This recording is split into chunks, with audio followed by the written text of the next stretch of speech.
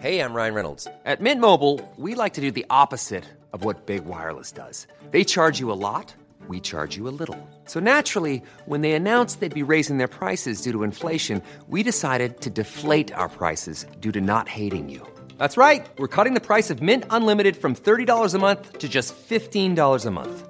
Give it a try at mintmobile.com/switch. $45 up front for 3 months plus taxes and fees. Promo rate for new customers for limited time. Unlimited more than 40 gigabytes per month. Slows full terms at mintmobile.com. Hur jobbigt tyckte du att det var att gå upp i morse? Jag tyckte det var självmordsjobbigt. Oj, så pass allvarligt. Det var så kallt. Ja, jag fick sms från min pojkvän klockan 8:30 där det stod: jag vägrar må så här. Ja, men det var det första jag sa till Anton också. Jag bara, nej, jag vägrar. Jag tänker inte göra det. Jag tänker inte gå upp från den här sängen, för det är typ 40 minusgrader i lägenheten. Ja, plus och jag snosade idag. Du vet att jag aldrig brukar snosa. Nej. Jag snosade 10 minuter, det var helt sjukt. Stackars oss. Ja, fy fan.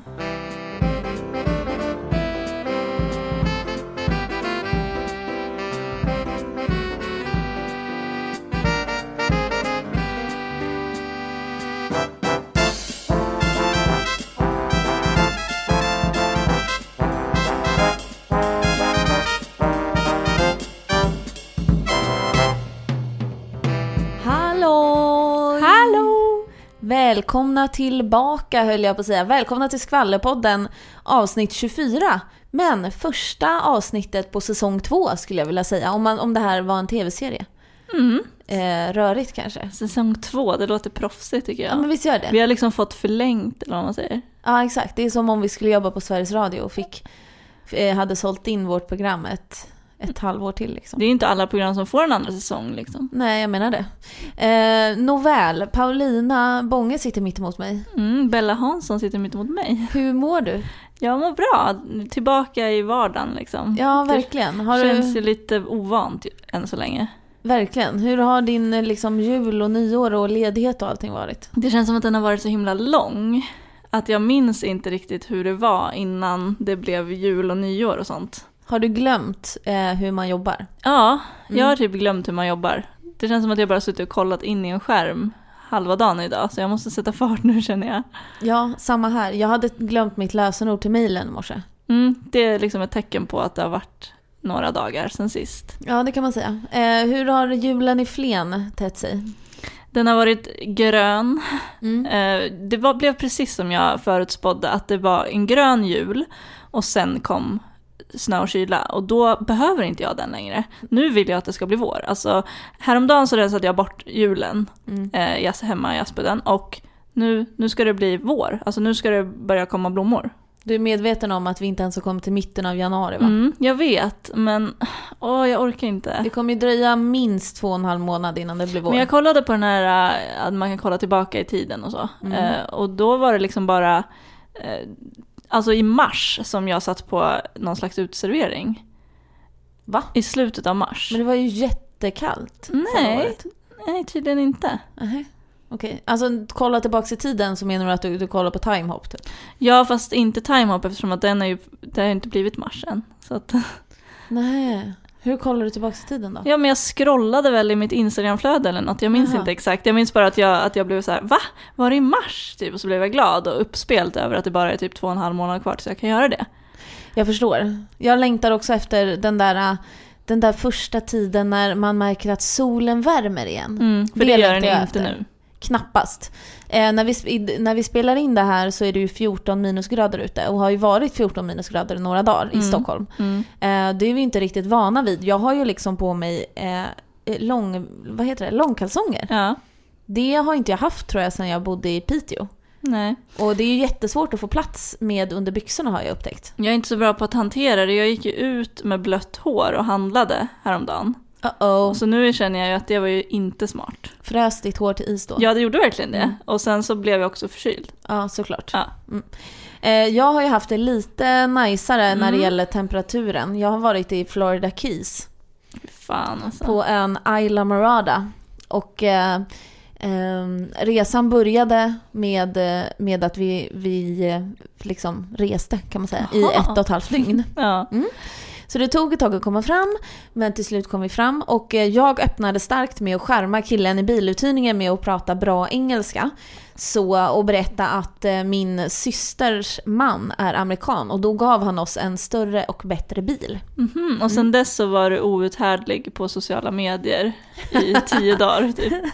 Men jag tänkte ändå så här, kvalitet framför kvantitet. Så jag la inte upp sådär, du vet, så här 20 bilder om dagen. Nej, som men typ när man Anna vaknade Bok varje morgon så fanns det ju Det fanns en bild kanske. En bild som fick en att vilja skjuta sig själv i stort sett. Ja. Men... ja, jag har haft 30 grader och fuktigt. Jag har bott några meter från Atlanten, badat i pool varje dag. Ätit en fisk som heter mahi-mahi. Har ätit, vad har jag mer ätit för kul? Key lime pie som kom från Key West, som också är en ö i Florida Keys. Mycket gott. Vad har jag mer gjort? Jag har bränt mig lite såklart. Ja, det hör ju till. Jag är nordiskt blek i hyn och jag har ärvt min pappas norrländska pigment. Så jag tål inte solen så bra. Så trots att jag var väldigt noga då med att smörja in mig så missade jag vissa delar, du vet så här, precis där bikinin börjar och sånt. Ja. Så jag har lite så här, är lite fläckvis brun kan man säga. Ja, men det är väl härligt. Jag har inte varit brun sedan i somras liksom. Nej. Det känns bra. Just det, jag har hållit i en alligatorbebis. Som var drygt 1 år. Vi var på en alligatorfarm där de föder upp alligatorer för att då hålla arten vid liv och för att Everglades, det här gigantiska naturområdet som är som en stor träskmark bland annat, som ligger i Florida, ska bibehållas liksom, för Everglades och alligatorerna behöver varandra kan man säga, rent ekosystemmässigt. Och då fick man hålla i en alligatorbebis, och nu visar jag för dig, den var med svans kanske 30 centimeter.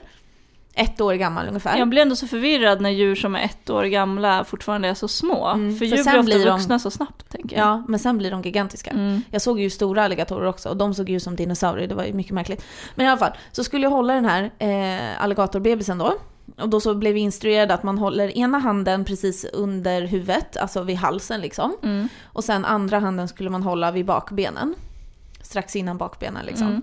Och så sa mannen då som instruerade, han sa, om ni tappar alligatorbebisarna i marken så kommer jag tappa er i inhägnaden med de stora alligatorerna. Där det fanns ungefär 160 stycken stora alligatorer som gärna skulle äta upp en typ. Så jag var ju livrädd då. Och så när jag höll i den här alligatorn så kände jag hur den morrade. Ja, men du blev inte jätterädd va? Jag tänker på att det var 30 centimeter lång. Ja, men lite rädd blev jag. För först så tittade jag på den så här, så stirrade jag in i ögonen på den. Och den har ju liksom som dinosaurieögon, du vet, som i Jurassic Park, när det är liksom bara gult och så ett streck i mitten. Och så började den ville väl liksom inte bli hållen av mig, så den började kränga så här och åma sig. Och då var jag så här, och då kände jag hur den så här. Och jag bara, kan de ta den? För jag var jätterädd att tappa den. Har du sett någon kändis? Nej, jag har faktiskt inte det. Och jag var ju till och med i Miami och jag var i South Beach och tänkte att någon kändis måste jag ju se i Miami liksom. Kanske någon cool rappare eller någonting, men jag såg ingen.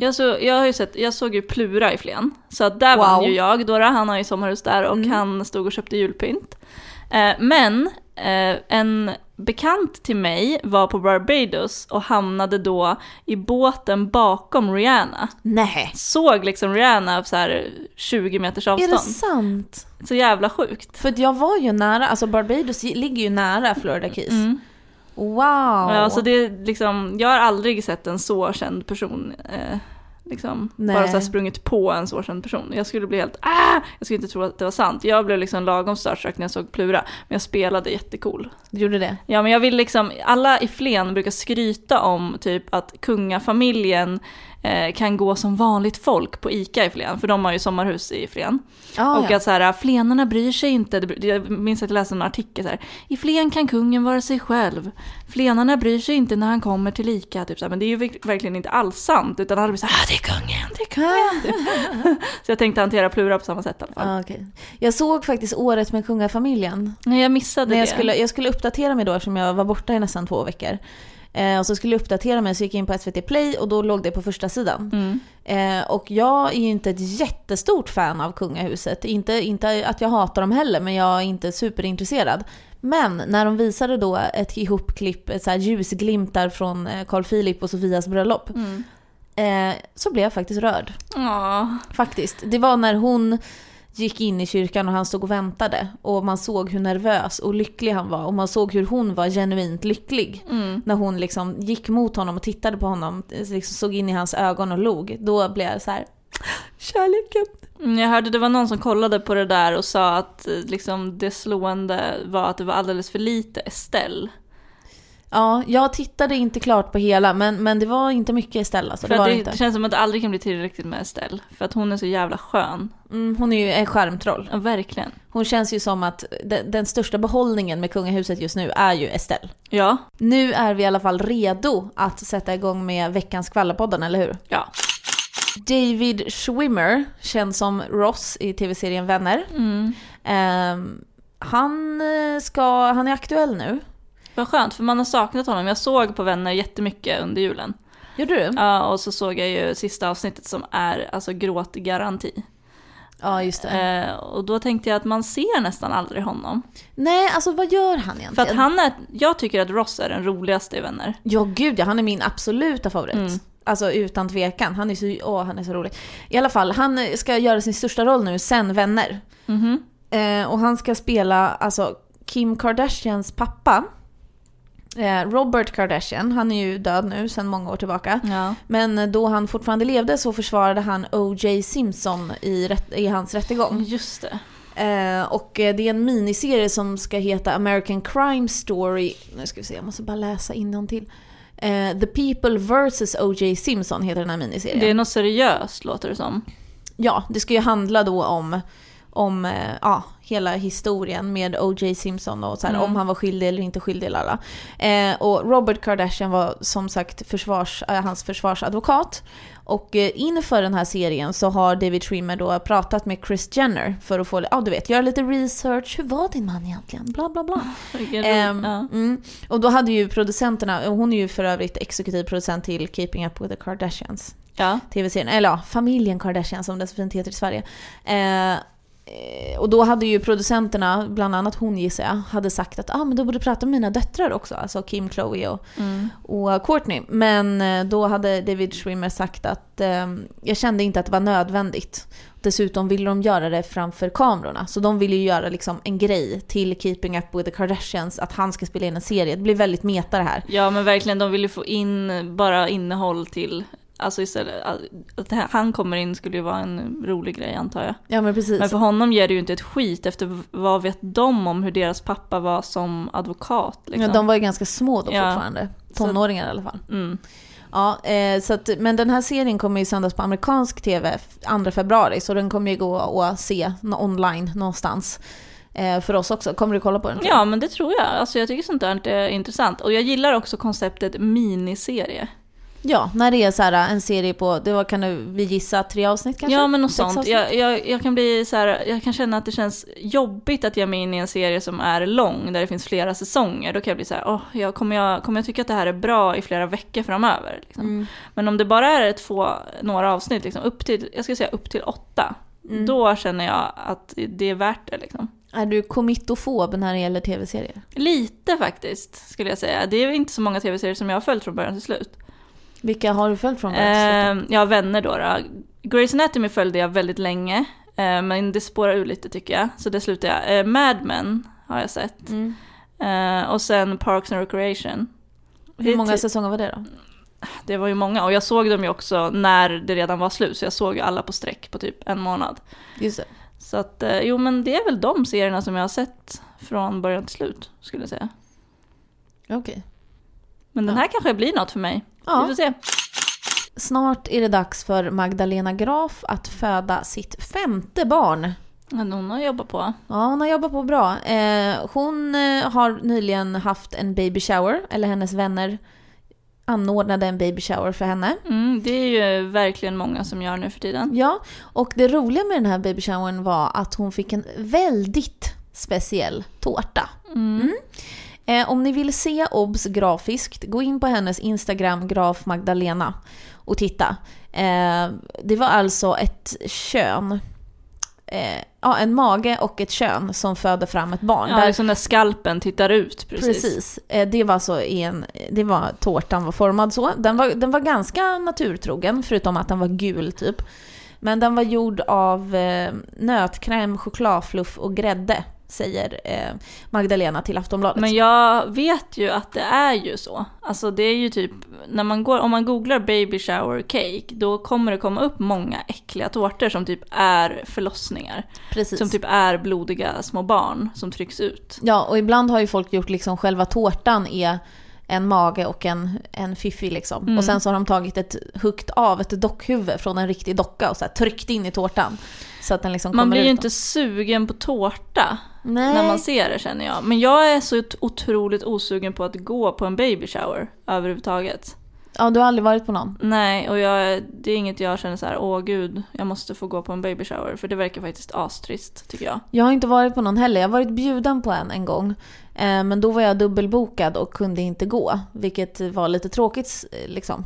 Men jag vet inte. Jag tror att det är roligt att gå på baby shower. Dels om det är en väldigt nära vän till en. Eller om det är så att man själv har barn. För då tror jag att man känner mer liksom samhörighet och man har saker att prata om.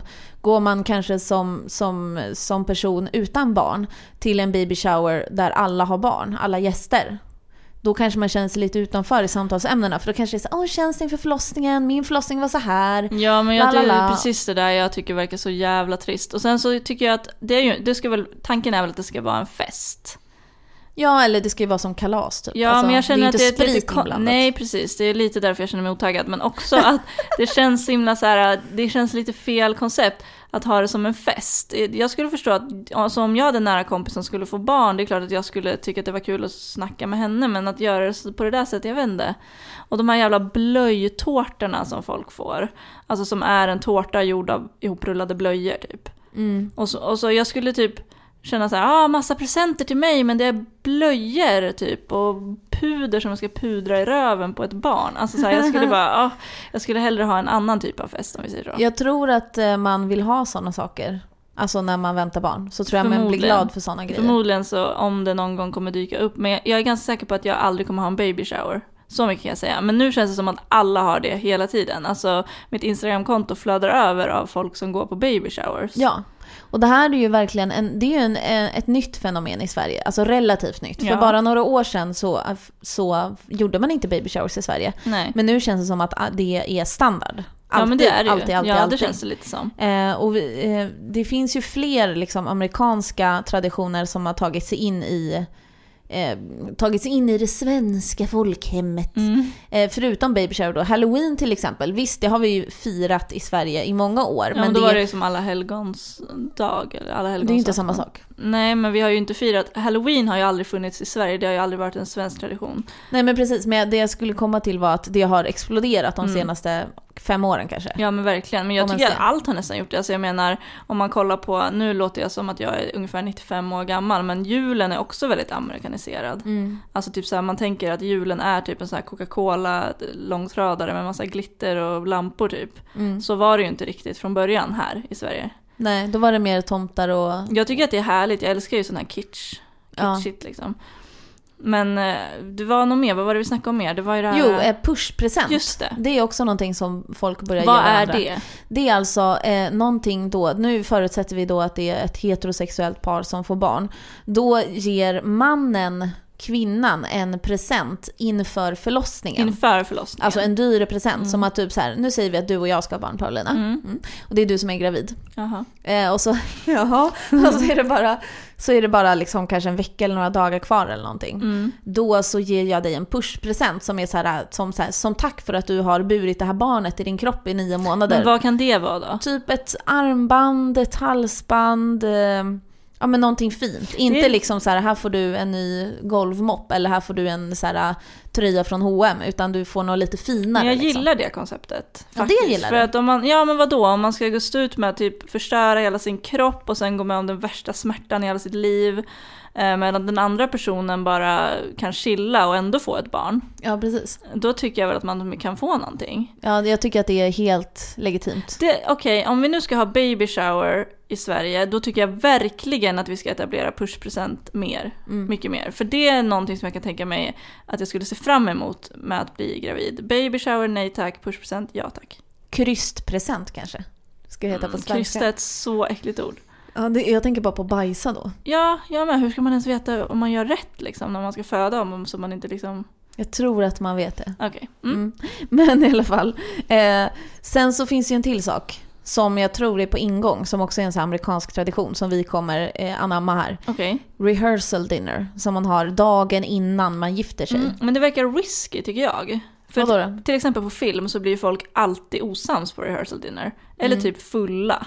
Ja, precis. Man gör bort sig eller man typ ångrar sig. Eller typ brudgummen ligger eller hånglar med typ en av brudtärnorna. Ja, så är det alltid. Så blir men det är lite samma sak som att i amerikanska filmer så är nästan alltid svensexan och möhippan väldigt nära bröllopet. Typ så här kvällen innan, någon dag innan. Ja. I Sverige känns, eller så här, det som jag har varit med om, då har liksom vi haft möhippa flera månader innan bröllopet. Ja, men exakt. För då skulle aldrig en sån här situation som i The Hangover, heter den så? Ja, The Hangover uppstå, där de har svensexan kvällen innan bröllopet och så försvinner brudgummen. Alltså det skulle ju aldrig hända i Sverige på det sättet, eftersom att han kommer hinna komma tillbaka på några månader förhoppningsvis. Ja, förhoppningsvis. Eller som är Gilmore Girls, som jag nu ser om för typ 85:e gången. Har du sett det? Ja. Du kollar ju också, just precis. Vi delar den kärleken till Gilmore Girls. Då så ska ju Rorys ex Dean gifta sig med sin nya tjej. Och då har de svensexa för honom kvällen innan. Och då så super han sig full och så gör han bort sig och sen är han jättebakfull på sin bröllopsdag för att han har supit för mycket. Ja, men precis. Vill man se ut som Chris O'Neill när man gifter sig? Nej, man vill väl vara fräsch. Gud. Ja, nej, jag skulle aldrig gå med på att ha en möhippa dagen innan bröllopet. Just på alltså, grund av det. Jag vet ju hur jag ser ut dagen efter en fest. Jag skulle inte vilja gifta mig då. Inte jag heller. Alltså, inte om jag såg ut som du alltså, utan om jag blir, när jag blir bakfull så blir jag inte så här som vissa påstår så här, men jag är lite mysbakis. Det finns ingenting som heter det.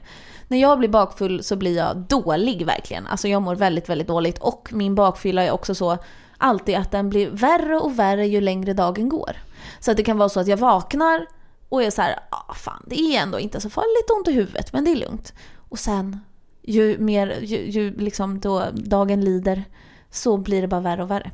Och sen så det enda sättet för mig att bli av med min bakfylla är att gå och lägga mig och sova liksom. Jag satt och tänkte lite på det här med rehearsal dinner. Kommer det inte bli fett stelt också sen på det riktiga bröllopet? Alltså, jag vet inte exakt, men jag antar att man hör alla tal och sånt. Ja, nej, jag tror inte riktigt att det är så. För jag tänker bara att det blir väldigt inövat allting och så blir man, när man ska bli så här chockad så blir man inte det på riktigt och då blir det ju inte. Nej, men jag alls. tror inte rehearsal dinner är inte att man övar inte exakt som det ska vara. Men man testar typ man testar maten eller nej? Jag vet det faktiskt inte. Alltså min syster, hon är gift med en amerikan och hon har ju varit på sin, vad blir det då? Svägerska, vad blir det? Sin mans syster. Det är ju svägerska. Bröllop. Och då var det ju rehearsal dinner kvällen innan. Och det finns några regler med, jag skulle kollat upp det här, men det finns några regler med att så här, på rehearsal dinner så håller typ så här brudens pappatal. Men på bröllopet, på bröllopsmiddagen, då håller brudgummens pappatal. Eller så det är det så här egentligen tvärtom. bara så som det en finns 2 dagars bröllopsfest. Ja, men lite så. Ja, men det känns väl okej ändå. Fast som sagt, inte men det blir mycket mer att booze. fixa liksom. Ja, det blir det. Då är det så här, vi ska fixa allting inför bröllopet och maten och gästerna och bordspaltering, lalala. Så ska du göra det plus en dag innan. Men kan inte rehearsal dinner vara lite så här relaxed? Bara man går på något så här hak och beställer in från en meny och så här, inte så, bara sitter där och chillar lite. Ja. Nej, jag vet inte. Men det låter som ett bra koncept också tycker jag. Det har ju...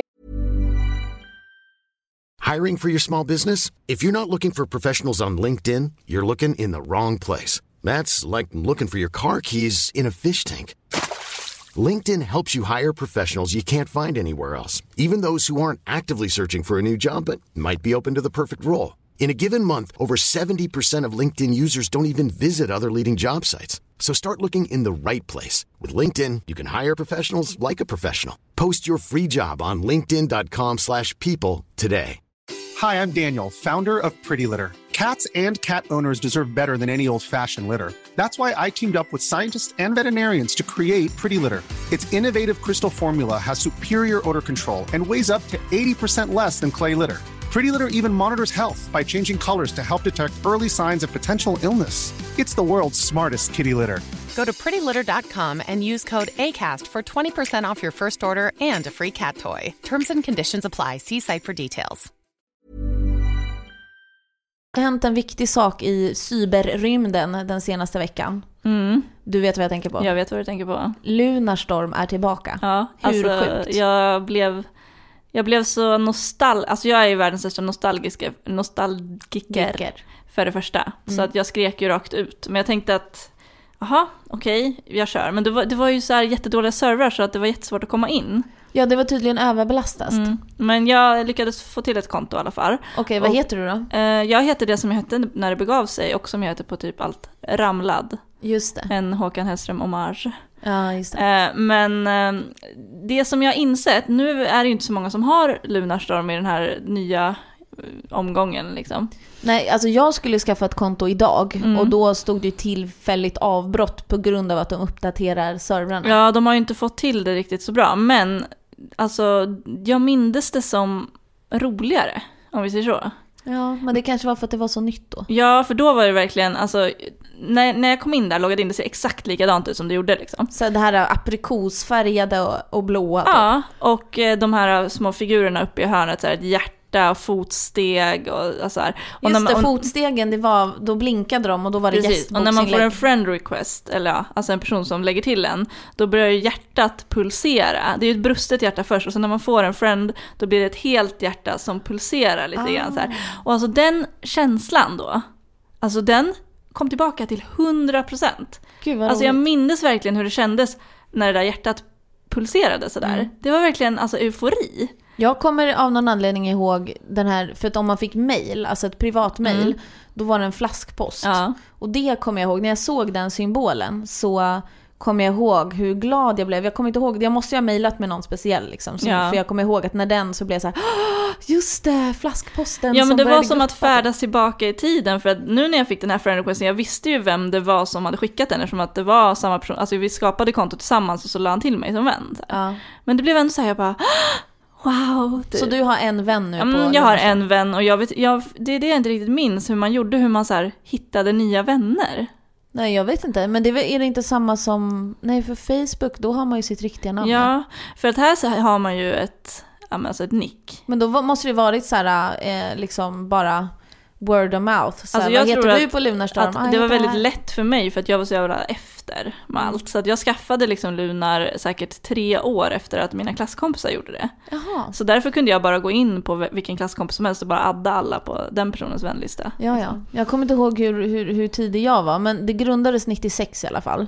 Och vill man skaffa Lunarstorm nu, då så heter det ju inte lunarstorm.se, utan det är Style Place som Lunarstorm hette från första början och sen bytte namn. Det minns inte jag. Nej, det minns inte jag heller. Men i alla fall så det är styleplace.se eller .nu som man kan gå in på för att skapa ett nytt konto då. Jag minns mycket väl vad jag hette när jag skapade mitt Lunarstorm-konto. Jag var alltså, säg att jag skapade det 96 då när det kom. Då var jag 10 år. Då hette jag Belsi-bubblan. Det är ändå helt okej. Det är helt okej, men det är inte så gulligt som det låter. För att det här namnet kommer ifrån, det låter ju som att jag bara har tagit liksom Belsi som ett smeknamn för Bella. Och sen bubblan typ, för att det är roligt kanske. Eller men det är faktiskt så att min syster kallade mig för Belsebub ibland, vilket är ett annat namn för djävulen. Aha. När hon tyckte att jag var jobbig. Så hon kallade mig för Belsebub och sen så hittade hon på Belsi-bubblan. Men det är väl, alltså jag tycker ändå det finns ett djup i det där namnet. Det är liksom inte bara så här hot girl 89 typ. Ja, nej precis. Så det hette jag först. Jag vet att jag bytte sen, men det kommer jag inte ihåg vad jag hette efter det. Men det är skitsamma. Men du hette inte Ramlad från början på Nej, jag var ju världens största nörd och brydde mig bara om hästar. Det har ju framgått. Och min häst hette Miramis, heter fortfarande Miramis. Och då hette jag Miss Mira. Och jag minns att liksom jag skaffade ju som sagt Luna mycket senare än alla andra.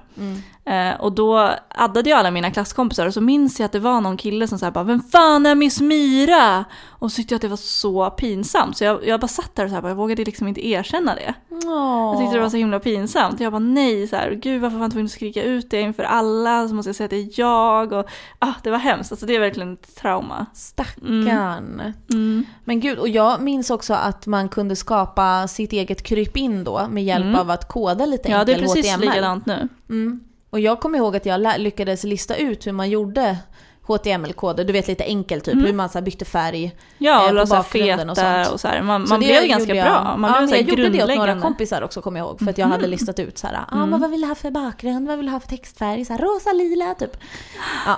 Men det är farligt med sånt här, alltså att nu för mig att skapa det här kontot, för jag blir så jävla lätt samma person som jag var då liksom. Alltså jag minns verkligen hur det var när det var en kille som jag gillade jättemycket, och sen i den här friendlistan där kunde man lägga till så här små figurer på alla, typ så här, ja men du får en blå smiley, du får ett hjärta typ så här. Och då minns jag att det var han hade liksom ingen sån på någon av sina vänner utom på mig, då han hade en blå smiley typ. Och jag tolkade det som så här, men vi är ju typ förlovade. Alltså gud vad gulligt. Ja, men alltså jag bara blir så här skör igen. Jag måste typ avinstallera det här, känner jag. Men hur länge tror du att den här nostalgichocken kommer hålla i sig? För att nu är ju verkligen hela Sverige i chock på grund av sentimentala skäl. Ja, men för att jag vet inte riktigt, för de får inte igång de här servrarna, så att när jag har varit inne har det varit typ så här 100 pers inne samtidigt, och det går inte att komma in fler. Oj då. Så att de måste få ordning på det där innan typ. Det känns nästan som att det kommer nog inte bli något, tror jag. Det måste ju gå riktigt snabbt nu, för annars kommer ju folk tröttna. Om inte jag har lyckats skapa ett konto inom en vecka så kommer jag skita i det. Nej, särskilt nu när jag kom in där, då svarade jag på de här balla frågorna och det här. Och sen var det så här, vad ska jag göra nu då? Så typ så här, fixade i ordning mitt kryp in, och sen bara, vad nu då? Liksom. Det finns inget mer att göra. Nej. Ja, vi får väl se helt enkelt om Lunarstorm lyckas hålla kvar i Sverige. Precis, alla som är inne nu är ju i 30-årsåldern, typ 25-30-årsåldern. Ja. Det är ju inga unga som är inne nu, för de vet ju inte vad det är. Nej, det kommer inte de ihåg. En del var ju inte ens födda då. Herregud vad gamla vi är. Ja, jag vet. Det är från panik. Jag har varit med om en traumatisk sak sen sist. Jaså? Nej, inte så jättetraumatiskt egentligen. Men jag kollade på den nya Beck-filmen. Och man visste ju redan det. Gunvald försvinner ju. Okay. Alltså Micke Persbrandt ska ju göra någon slags Hollywood-karriär. Så han ska ju inte vara med mer i Beck. Och det fick man reda på redan förra omgången av filmer.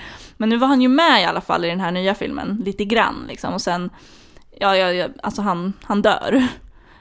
Och det är liksom... Det är ändå sorgligt. Alltså det var väldigt hastigt. Han var inte med mycket alls i filmen. Det märktes att han gjorde det här bara för att liksom... Och det här är någonting ute nu, så att vi inte behöver lägga in någon slags spoilervarning innan det här. Alltså den finns ju på C More sedan nyårsdagen, och alla har ju pratat om det liksom. Okay. Alla vet att Gunvald försvinner, och de flesta nog, eftersom att på filmaffischen så står de vid en gravsten.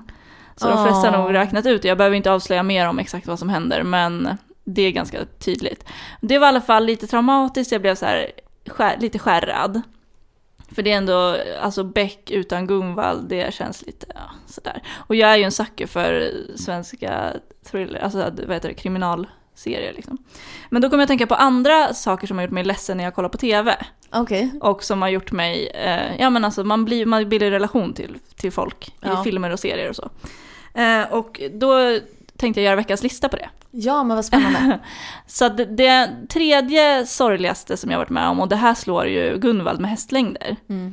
Det är en väldigt liknande person, nämligen Wallander. Han under hela sista filmserien så börjar han utveckla Alzheimer. Det är så jävla sorgligt. Alltså jag kan inte knappt ens prata om det. Nej. Och i sista filmen då, det sista, jag bara säger det nu för det är ändå gammalt, om man inte har sett det får man skylla sig själv. I sista filmen så sitter han då på något så här hem. Och hans dotter kommer dit och så klappar hon honom på huvudet och så här, och man ser att han är helt borta. Han har ingen koll på vem man är, och hans hund Jussi som har varit med i alla filmer, han kan typ inte komma ihåg att ge honom mat längre. Allt är bara så sorgligt, man vet att han kommer absolut inte kunna vara polis igen, utan nu är det liksom över. Det är slutet för Wallander alltså. Det är verkligen slutet för Wallander. Och det var ju skrivet så i böckerna också liksom, så att det är ju över. Och när jag hade sett det så, alltså jag har alltid älskat Wallander, och jag grät verkligen hela natten. Alltså för det var så sorgligt. En annan sak som var mer så här chockartat sorgligt var, vi pratade förut om att jag älskade Grey's Anatomy. Åh nej, du kommer spoila det här för mig nu. Fuck, jag är bara på säsong 4. Nej, fan. Ska jag skita i den? Nej, jag offrar mig, du får säga. Okej, men det här är en jättestor grej. Åh nej, men alltså, du måste fortsätta. Allt för konstant, Paulina. Det är en person som man gillar väldigt mycket som heter George O'Malley. Jaha, ja men det här har jag redan fått avslöjat. Okej, vad bra. Men han är ju liksom den personen som man gillar mest nästan i Grey's Anatomy. Världens härligaste, gulligaste, snällaste person. Och sen i ett avsnitt så står han och väntar på bussen. Eller man vet egentligen inte vad som händer, men man får se honom stå och vänta på bussen, och sen så får man inte se honom mer i avsnittet. Men under avsnittets gång så kommer in en svårt skadad person som liksom är helt förstörd, ingen vet vem det är. Och sen vid ett tillfälle så står den här Meredith som är huvudpersonen vid hans sida, och så börjar han rita henne i handflatan. Och då ritar han 007. Och George O'Malley kallades för 007. Just det. Och hon får ju panik. Och det är, alltså, man fattar samtidigt som publik, samtidigt som hon fattar det, vad det är som har hänt, att det är han som ligger där. Och alltså de rysningarna man får då. Eller okej, jag kanske lever mig in för mycket i det här, men jag bara och jag kan inte kolla på det klippet på YouTube ens. Alltså för att det är så hemskt. Och han klarar sig liksom inte. Men hur många säsonger är det kvar tills han dör då? För att han har ju... Det var i stort sett i samband med det som jag slutade kolla. För det finns väl typ 11 säsonger av Grey's Anatomy? Ja, det är inte så jättelänge kvar tror jag, tills du kanske 6:e säsongen, 7:e säsongen och sånt där. Jag vet inte. Men det är många säsonger efter det i alla fall som jag inte har sett typ. Ja, okej. Men det absolut sorgligaste som någonsin har hänt kan vara för att jag var mycket yngre då också. Och det drabbade mig mycket hårdare. Men jag var besatt av en serie som heter 8 Simple Rules. Det låter bekant, men jag vet inte vad det är. Det var om en familj, 2 tonårsdöttrar, bland annat den här tjejen som heter Kaylee Coco, eller vad hon heter. Ja, det är hon i Big Bang Theory. Precis. Hon var den coola tonårstjejen, och så hade hon en lite töntig tonårssyster, och så hade hon en mamma och pappa liksom. Och sen så, vi brukade kolla på det varje dag när jag kom hem från stallet, så kollade hela min familj på det. Och sen en dag så kommer jag och mamma hem lite senare, och då står min pappa och min syster på trappan utanför vårt hus och bara: han är död! Pappan har dött! Nej men gud! Och vi bara springer in. Men fattade ni direkt att de pratade om 8 Simple Rules? Ja, för att vi alltid kollade på det när vi kom hem. Men gud, jag hade ju trott att det var någon man kände som hade dött. Men det kanske framgick lite tydligare, men det är så här jag minns det i alla fall. Okay. Men det värsta med det här, alltså det var så sorgligt, hela det avsnittet är så otroligt sorgligt. Det värsta med det här är ju att han dog ju på riktigt under inspelningen. Gjorde? På inspelningsplatsen. Nej. Så de var tvungna att skriva om allting. Nej men gud, hur då? Han fick någon slags sån här, alltså han tuppade av i en paus liksom. Och sen så åkte de in till ett sjukhus, och sen var det någon sån här brock liksom. Sånt som händer om man inte vet varför. Typ en hjärnblödning eller ja, men något liknande något liksom. Jag har inte exakt koll på vad det var, men att han dog liksom på inspelningsplatsen, eller han tuppade av där och sen förde de till sjukhus, och sen var de tvungna att göra om allting såklart. Så då jag tror att jag fattar det som att det var i slutet av en säsong, så i början av nästa säsong kunde han ju av naturliga skäl inte vara med. Så i första avsnittet av den säsongen så skrev de ut hans karaktär, och då dog han också bara när han var typ iväg och handlade. Så det avsnittet börjar med att mamman får ett telefonsamtal och att men han är död typ. Och allas känslor är ju äkta då. Väldigt äkta i serien. Så när de är ledsna, och du vet, det är en sån här serie med bakgrundsapplåder och sånt där, och skratt och sådär. Ja. Men det var ju liksom inget sånt i det avsnittet. Det blev bara så jävla mörk stämning. Och jag var typ så här 10 år och bara, okej, det här är det sorgligaste någonsin. Och sen jag dessutom gjorde research och såg att okej, han dog på riktigt. Då rasade min värld alltså. Men det är ju faktiskt samma sak som Corey Monteith som spelade Finn i Glee. Just det. Han dog ju av en överdos förra sommaren. Förra sommaren blev det var nu. Länge sedan nu. Ja, och jag kollade ju på Glee. Följde den serien. Och då så gjorde de ju efter att han dog då, och så tog de ett uppehåll och sen beslutade de sig för att i serien så dog karaktären Finn. Och det avsnittet, ja, jag grät 42 minuter, så långt som avsnittet var. Just för att, precis som du sa, skådespelarnas känslor var äkta. Och i Glee-avsnittet då, när Finn hade dött, då hade de löst det på det sättet att man fick aldrig veta varför han dog. Men man fick veta att han var död. Och sen kollade jag aldrig mer på Glee. Jag såg när han dog att det var många som blev... Jag har aldrig sett på Glee. Nej. Så att för mig var det så här... Men jag förstod att det var blev en så himla stor grej. Jag tror att det kanske var just för att det sen blev... Alltså hela serien blev annorlunda liksom. Ja, det är intressant att listan handlade om döden. Härlig stämning. Säg en del om min svarta själ. Ja, men verkligen. Vi lämnar döden därhän och går vidare, tycker jag. Nu är det dags för Fråga Skvallerpodden. Ja, det känns som det var länge sedan. Ja, det känns som att det var länge sedan. För att i förra avsnittet, när vi sammanfattade kändisåret, så hade vi ju ingen Skvallerpodden-fråga. Och i avsnittet innan det så hade vi ju, hela avsnittet bestod av frågor. Väldigt många frågor. Den stora frågepodden. Den kan ni lyssna på i efterhand om ni vill. Men i alla fall, dagens Skvallerpodden-fråga kommer från Amanda Larsson. Och hon skriver så här: vad är den konstigaste anledningen till att en kändis blivit känd? Alltså vägen till kändisskapet. Och det är ju en definitionsfråga här. Ja, men verkligen. Många tycker typ att Kim Kardashian är konstig. Alltså, vad är hon känd för? Typ. Ja, men precis. Men nu är det ju inte konstigt. Alltså, hon blir ju känd för sitt sextape och sen för familjen Kardashian-serien. Och nu är det ju fler som har gjort så nu är ju inte det konstigt. Nej, det är väl typ det vanligaste sättet att bli känd utöver att liksom vara skådis eller sångerska. Ja, men precis. Och andra kan tycka att det är konstigt att vissa är kända för att de är kända på Instagram typ. Men vi diskuterade ju det här lite grann och vi kom ju fram till 2 olika personer. Vill du börja?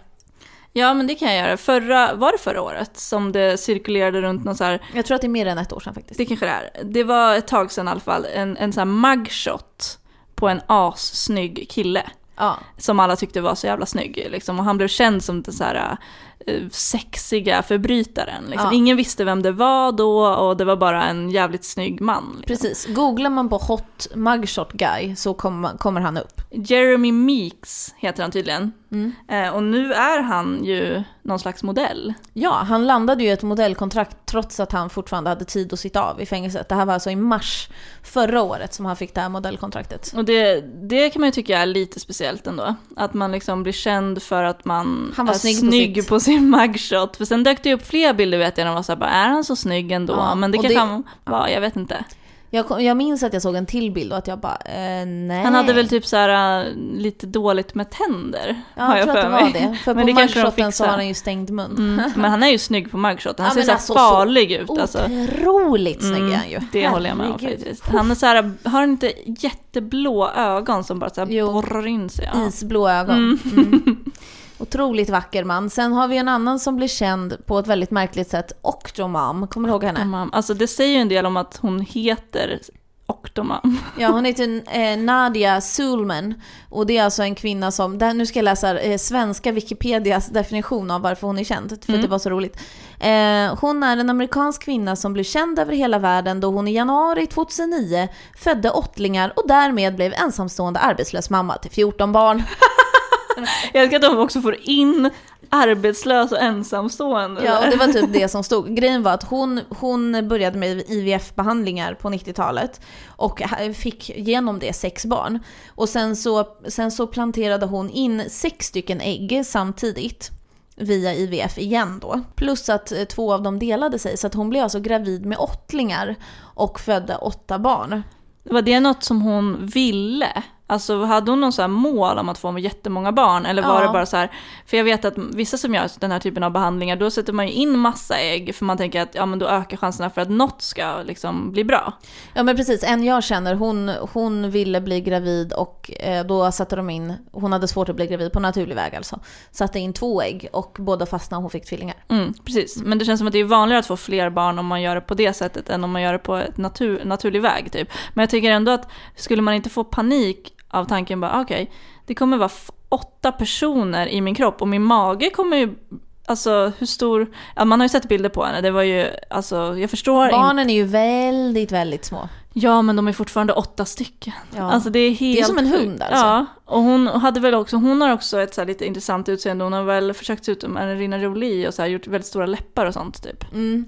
Ja, alltså hennes mål måste ju såklart, som du sa, ha varit att skaffa många barn, eftersom hon hade 6 stycken redan. Ja, det känns som att många kanske skulle ha 6. nöjt sig där på något sätt liksom. Ja, och sen så gick det ju som det gick för henne. Det är ju en sorglig historia det här, eftersom hon då inte hade råd att ta hand om sina barn.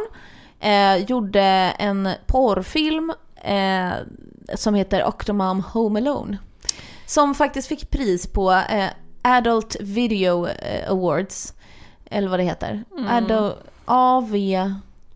Skitsamma. Hon vann ett pris för bästa kändisfilm ett år då, när den här hade släppts. Men hon blev väldigt kritiserad när det här hände, just för att många ansåg att det inte var ansvarsfullt av en ensamstående att skaffa 14 barn. Det kan man tycka vad man vill om. I alla fall, vi hoppas att Amanda är nöjd med sitt svar. Du kan mejla oss din postadress, så ska vi skicka dig en mystery box. Yeah. Vad är adressen? veckansnu@fridaforlag.se. Exakt. Och vi vill ju såklart ha fler frågor. Så använd den mejladressen veckansnu@fridaforlag.se för att ställa din kändisfråga och ha chansen att vinna den här spännande mysteryboxen. Det var väl det hela vi hade att bjuda på den här veckan. Paulina, vad ska du göra helgen? Jag ska åka till Köpenhamn. Ska du? Det ska jag göra. Vad ska du göra där?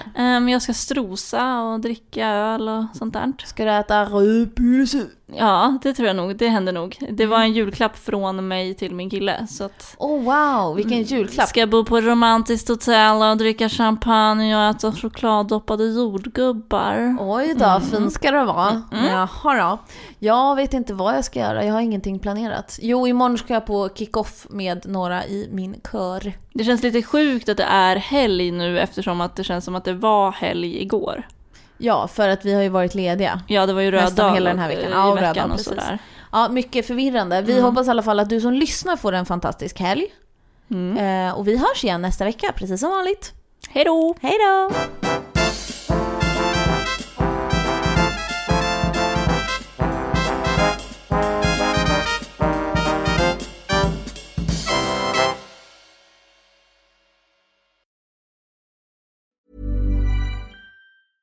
Imagine the softest sheets you've ever felt. Now imagine them getting even softer over time. That's what you'll feel with Boll & Branch's organic cotton sheets. In a recent customer survey, 96% replied that Boll & Branch sheets get softer with every wash. Start getting your best night's sleep in these sheets that get softer and softer for years to come. Try their sheets with a 30-night guarantee. Plus, get 15% off your first order at bollandbranch.com. Code BUTTERY. Exclusions apply. See site for details.